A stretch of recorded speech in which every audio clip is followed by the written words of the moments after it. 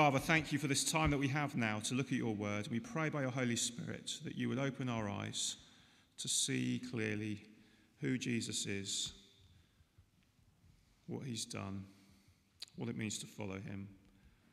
We pray in Jesus' name. Amen.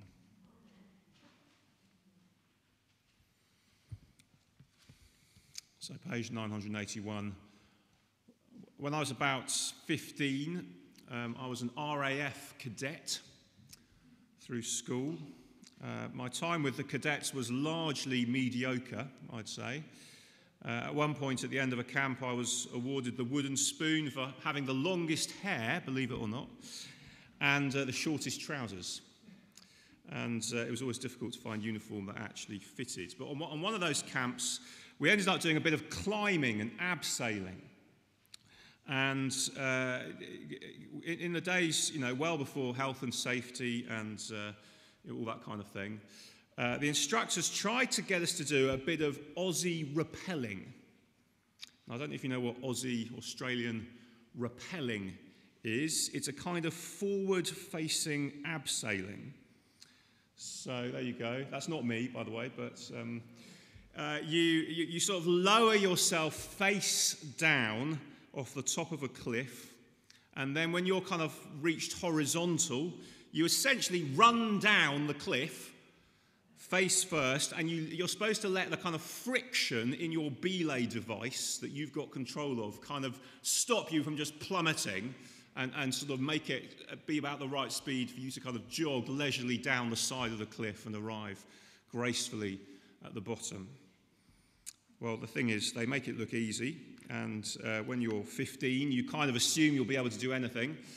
And, you've spent a few hours of the kit climbing up and then doing some abseiling, and you're thinking, yeah, it all works, and you watch a few other people go in front of you, and you think, yeah, it's okay, I can do this. And then, in my case, you come to the point where you actually need to lean over the edge of the cliff. And let me tell you, it is absolutely terrifying, or at least it was for me. And the problem is, once you get going, if you're actually going to do this, you have to commit. Okay, you have to basically go for it. The worst thing you can do is to sort of start doing it and then stop. Because, and the problem with that is exactly what your reflexes are telling you ought to do at every point. Your body is telling you, stop, go back, stop, do not do this. This is a really stupid idea. And so the problem is, if you actually do that, you get kind of pulled into the cliff and you just end up sort of dangling there. And in my case, it became less of an Aussie rappel and more me dangling at the end of a rope, limbs flailing, being gently lowered down the side of a cliff. So for me, there was a gap between what I thought looked fine in theory and what actually happened in practice. And actually, I guess that's something that happens to all of us in different ways at different times. We think it's going to be fine in principle. When it comes to it in reality, it's terrible. And that can be especially the case when it comes to living as a Christian. In principle, our faith is in Jesus. We believe he is who he says he is. We believe he died and defeated sin and death. We believe nothing can separate us from him. We believe in principle that trusting him and living his way is the right way to go. But then put us in the right set of circumstances, and very easily that theoretical commitment to following Jesus and going his way goes out of the window. Do you recognize that if you're trusting Jesus yourself? I want to talk about Jesus with my friends in principle, but in practice I clam up because I'm afraid of what they're going to think of me. I want to pray more, and I want to spend more time expressing my dependence on my Heavenly Father. But in practice, I get distracted, by my phone or whatever, and I run out of time. I want to trust God with my family and have an eternal perspective on our lives. But in practice, I find it impossible not to be driven by the same short-term priorities of health and wealth that drive my non-Christian friends. I want to trust God with my friendships and my singleness, maybe. But in practice, I fear loneliness, and it causes me to make decisions I know probably aren't sensible and I later regret. I want to trust God with my finances and be generous. But in practice, I fear insecurity and I prefer to run things my way. I want to trust God and work on my anger or my need to be in control or my tendency towards self-pity. And, I pray about it and I commit to how I'm going to respond to things in the future. But then in the heat of the moment, all that goes out of the window and I lose the plot. Well, that reading that we heard from Matthew, verses 22 to 36, is about that gap between theory and practice. We've seen over the last couple of weeks, if you've been with us, Jesus is the Lord who is gathering his church. That's what's going on in these chapters. We're heading towards the middle of chapter 16 and then beyond. At that point, in the middle of chapter 16, Peter will proclaim that Jesus is both Messiah and Son of God. And Jesus' response then is that he is building his church, and more than that he's building it on Peter, on a weak, unimpressive, impulsive follower who will later deny him. And so we're seeing a number of things in these chapters 14 to 17. Positively, we're seeing Jesus' true identity on display, what it means for him to be Messiah and Son of God. Positively, we're also seeing his followers and others respond to him with faith as he gathers his church. But the question then is, what does that faith look like? What does it mean? There are also more negative responses too in these chapters. We've seen a little bit of that a couple of weeks ago. But for this morning, it's those two more positive things. Who is Jesus? And then secondly, how does he respond to those who struggle to connect our faith in principle to our faith in practice? Okay, those are what we're going to see. So we're going to see two things that we need to bring out of these verses. We're going to see, first of all, that Jesus is Lord of the waves, verses 22 to 27. And then secondly, that Jesus is Lord of the wavering, those who waver, verses 28 to 36. So, first of all, verses 22 to 27, Jesus is Lord of the waves. Last time we saw Jesus spending some time alone in prayer, but he was followed by that massive crowd, and at least humanly speaking, the plans for that day changed. This time Jesus is able to make the time to be alone, verse 23. And he prays on a mountain for much of the night. Meanwhile, his disciples are seeking to cross the lake in a boat. They're probably at the top of Lake Galilee, and there is a convenience to kind of crossing the lake rather than trying to walk around it, but they struggle to make progress. The wind is against them. Now, another thing I did briefly as an RAF cadet is sailing, believe it or not, even though normally the RAF are more concerned with the sky. But these days, as you may well know, if the wind is against you, it's still possible to kind of tack into the wind. It's quite difficult, but it is a thing that you do when you go sailing, as you may well know. But in those days, that kind of technique hadn't yet quite been invented, or at least it wasn't well known. And they would have relied on rowing with oars when the wind was against them, trying to battle through the wind to get to where they needed to go. And if the wind is strong, obviously, that is incredibly hard. And so they're out in the middle of the night, and it's blowing a gale, and you can imagine this is not much fun. And then verse 25, Jesus perhaps recognizes that they need his help, and he goes to them, and shockingly, he gets to them by walking over the surface of the waves.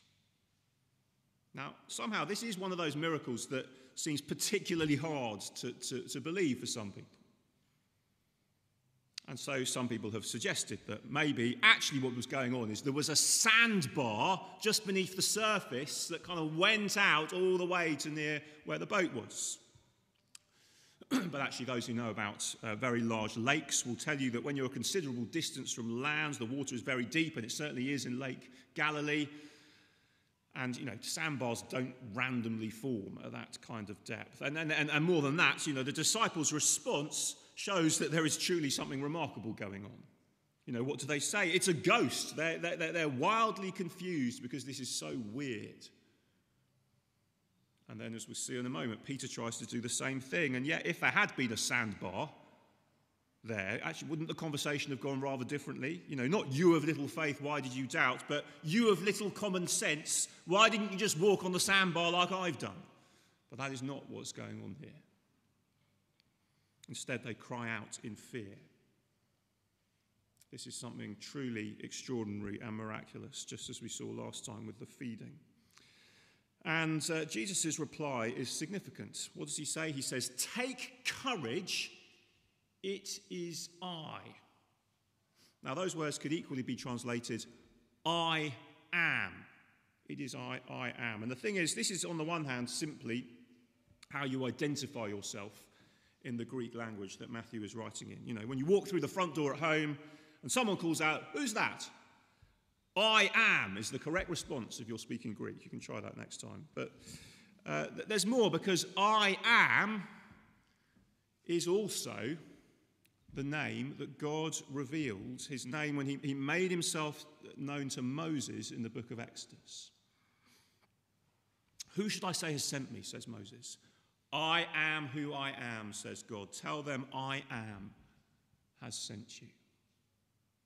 And in calling himself that, God is saying he is the one who is. He doesn't depend on others for existence.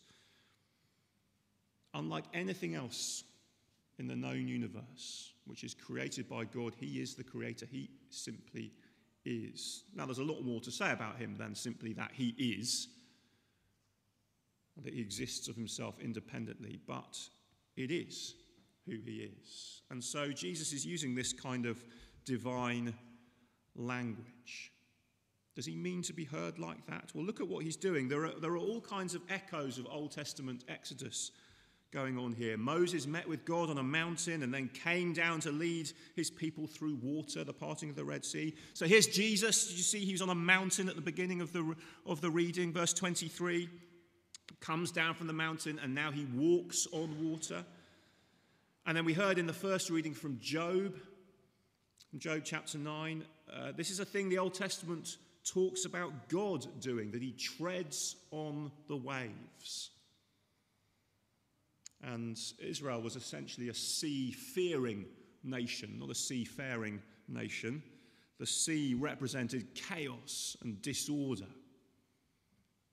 And yet, they're told again and again, God rules over it and walks upon it. He's the boss over what they fear. Do you see? And now here is Jesus saying, "I am," using the name that God revealed and doing the same thing of treading on the waves. It is a claim and it's a proof to be the Son of God who's come to save his people just as they've been waiting for.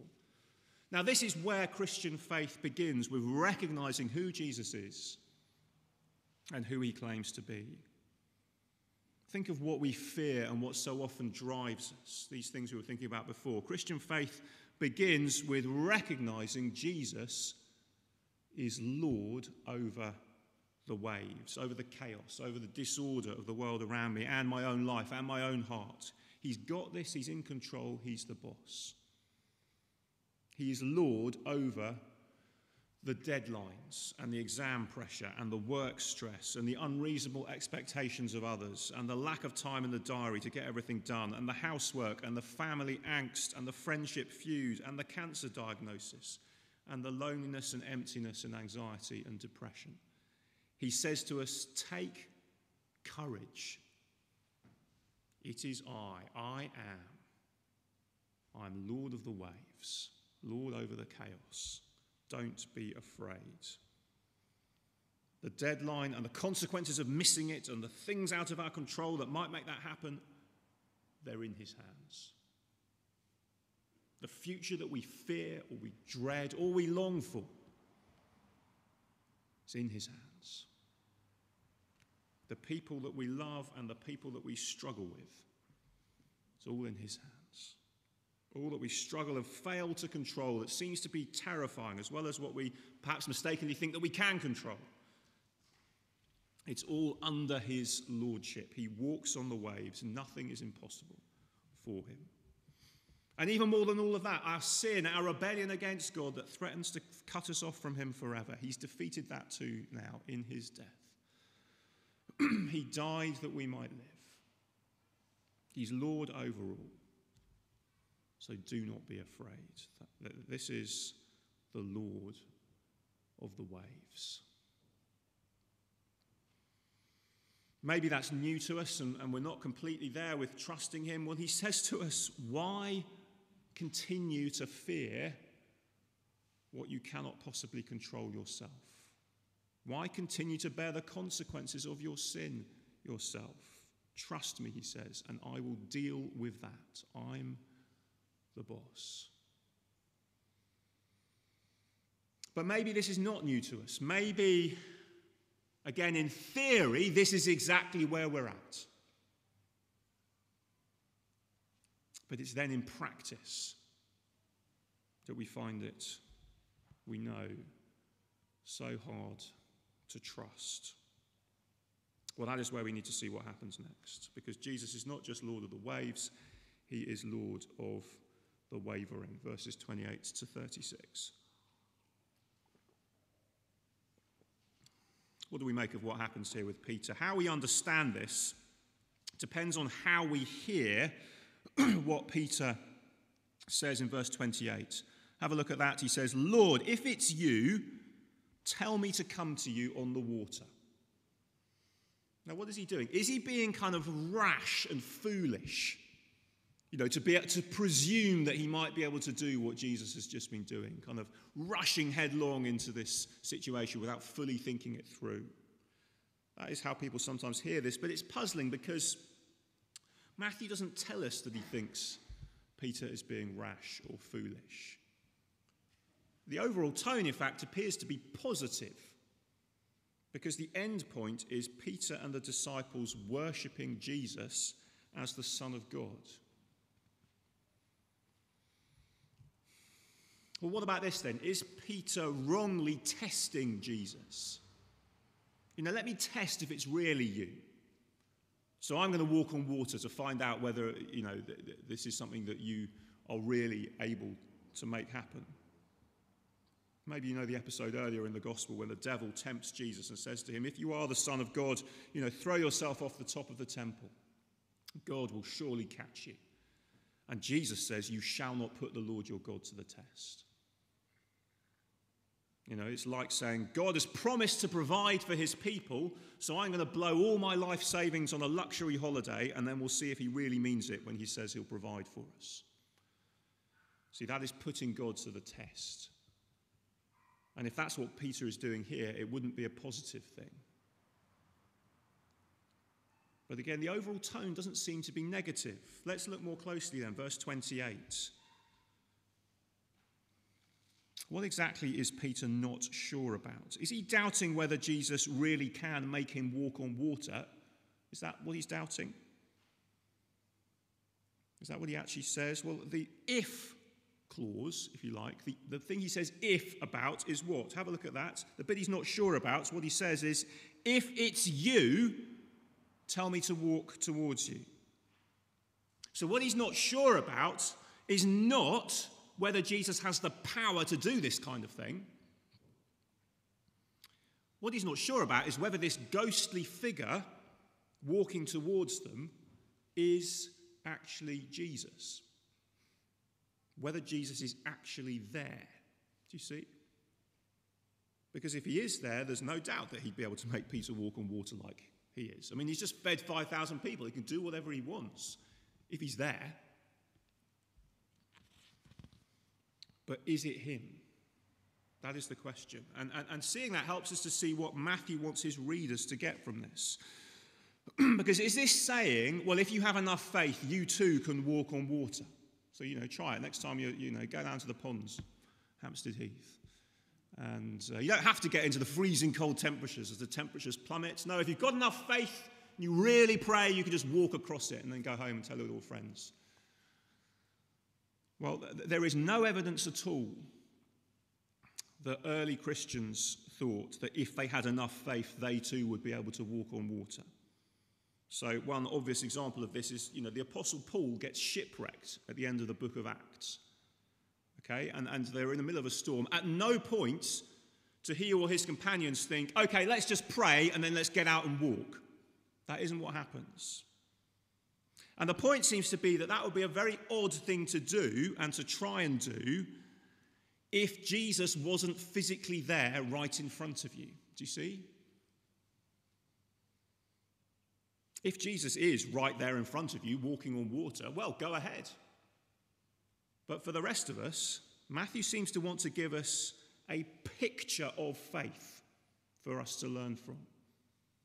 And in particular, Jesus' attitude to faith that wavers. So is it Jesus? That is the question. And you can see Peter is half convinced that it's him, and he gets into the water and he starts towards Jesus, but then this gap that we've been talking about between what he believes in theory and what he's able to believe in practice begins to open up. Because what happens is, what does he do? He looks at the wind, we're told, and he looks at the waves and he begins to think, what on earth was I thinking? And he begins to sink. Now, what has gone wrong? Well, he's taken his eyes off Jesus and he's allowed his fears to take over in his head and in his heart. Don't we do the same so easily? We see the wind and the waves and we see our fears, and they're all we can think about. We fear for the future, for our loved ones, for our well-being, whatever it is, and we start to doubt. Is Jesus real? Is he really there? Can I really trust him? And we waver and we start to sink. Well, is there any hope then for those who waver on the waves, as we so often do? Well, look at what happens. Beginning to sink, he cried out, "Lord, save me." And immediately Jesus reached out his hand and caught him. See, with the Lord of the waves, there is always more grace. Oh, you of little faith, why do you doubt? Think of the promise he's made to his followers. The gospel ends with him commissioning his followers to go and make disciples of all nations. And he says, "Behold, I am with you always to the very end of the age." Like Jesus with Peter here, he is with us always. And so the question is, will we trust that he's got this? So that we can take him at his word. We can trust him enough to risk those things that we fear. We can trust him enough to go his way on the big decisions and the small decisions.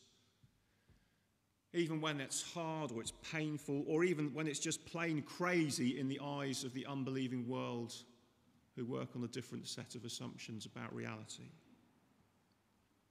He walks on the waves of the chaos of the week to come, of COVID, of our fears, of our worst nightmares. He's defeated sin and death themselves. The way it works is the more that we trust him when he calls us to go his way, the more we want to trust him. The key is recognizing who he is and keeping our eyes on him. Do you see? That's what happened to Peter here. He stopped looking at Jesus. And that is what we need even in the midst of the busiest of chaotic days or weeks or months or years. Whatever they bring, he is there. He is Lord. So the key is to keep looking to him, to stay close to him in his word, with his people. Maybe COVID and lockdowns have started to convince us that, Christianity is something we can equally do, we can do equally well just by ourselves. In our own little bubble, away from his people, just catching up online or whatever. But no surprise that for many of us, the last 18 months has proved very testing for our faith. Because if we're not able to meet together in person and not able to keep our eyes fixed on Jesus and to encourage each other to do that, well, no wonder that we waver in the face of the chaos of our fallen world and of our sin. We may not think we have much to contribute. We may not think, well, I know, how is my presence among God's people an encouragement to them? But let's not undervalue the encouragement it can be, and it is. When others see us just continuing to trust Jesus in the midst of crashing waves, however big or small. And let's not undervalue the encouragement of us seeing others doing the same as well. And then along with all of that, let's not forget when we do fail and we do waver and we do take our eyes off Jesus and we do begin to sink, as it were, and we do begin to panic, there is always more grace. As Jesus will reach out and grab us when we cry out to him and set us back on our feet and say to us, you of little faith, why do you doubt? He is the Lord of the waves and the wavering. So let's trust him. Let's have a moment of quiet to respond in our own hearts to what he's saying to us this morning.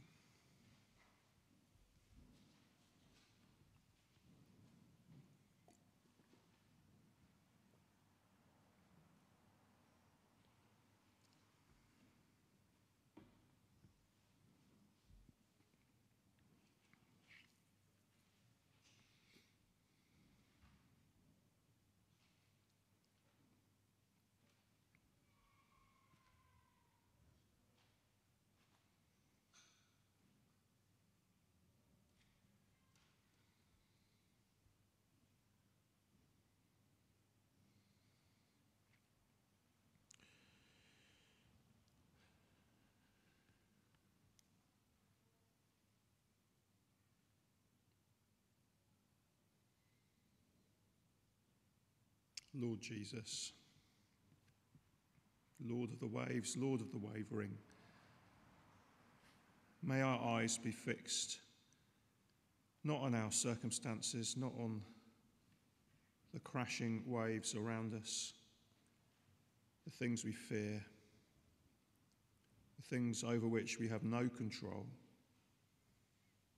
May our eyes be fixed instead on you, the one who treads on the waves, and the one who gives grace to the wavering.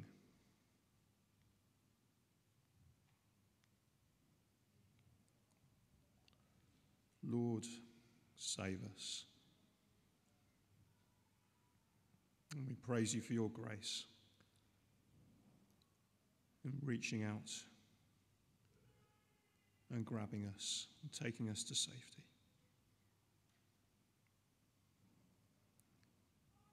And so we praise you in Jesus' name. Amen.